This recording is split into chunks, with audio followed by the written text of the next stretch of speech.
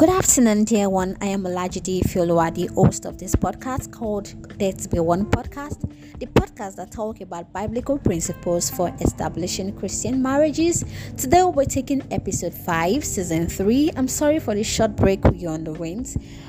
This was to equip ourselves to serve you better. Today we'll be talking on God's ideal relationship. And these are the questions. What exactly is God's ideal relationship? How do you recognize God's ideal relationship? What are the signs you should look out for? What are the writings on the wall that make it clear to you that this is God's ideal relationship or it's not? So those are the things we're talking about today. And the problem is most Christians usually recognize their relationships to know if it is God's ideal one or not. But most times we are not usually sincere with ourselves. Most times the signs are usually boldly written on the walls, but then we just want to be blindfolded to those signs. These days, Christians want a Tiwa Savage in Mommy Gio's body. It's not possible. You cannot eat your cake and have it. So today we're talking about characteristics of God's ideal relationship. The number one thing is this relationship must be between two Christians, two children of God. A relationship is usually between two people, not one person. A man and a woman who are coming together to see if they can work together to go into marriage. So it's usually between two people. Once it starts coming from a believer to an unbeliever, it is no longer God's ideal relationship. For the Bible says, what is the relationship between light and darkness?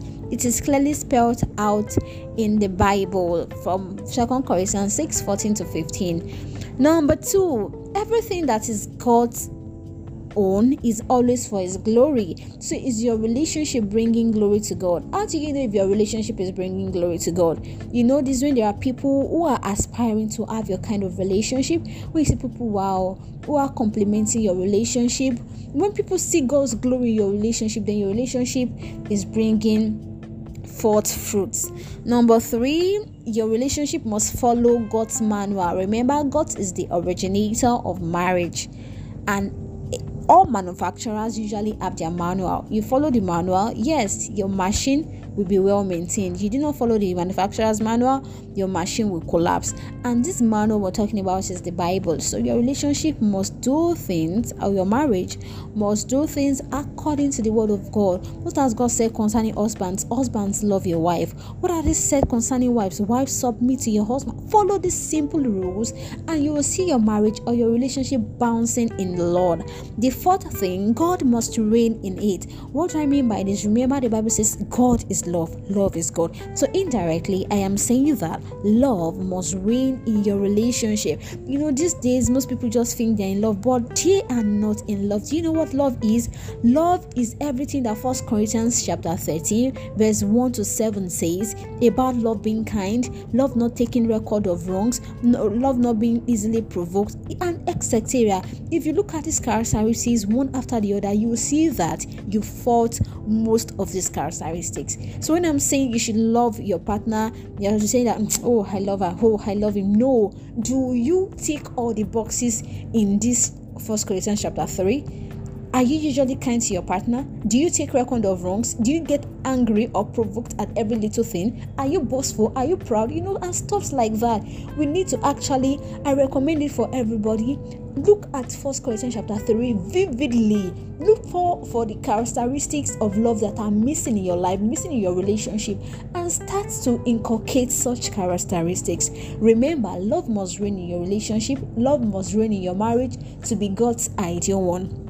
And if love must reign in it, if love is reigning in it, then God is reigning in your relationship.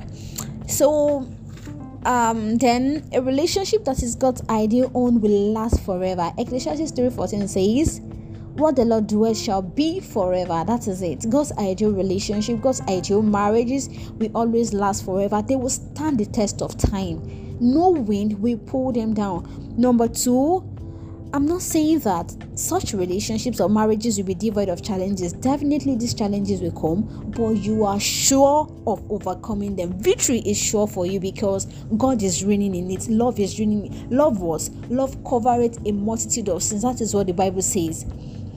Then another one, your relationship and your marriage will be restful. Yes.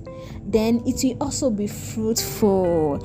A relationship that isn't God's ideal one is one that the devil is dominating. Yours will not be like that in Jesus' name. These are God's words to us. Please let us just go ahead, read chapter 1 Corinthians chapter 3, do things that are there, and you'll be sure that your relationship will stand the test of time. Please, for reviews, for your questions, reach out to me on debsb12020@gmail.com. Talk to you again next week. Be good. I am Olajide Ifeoluwa.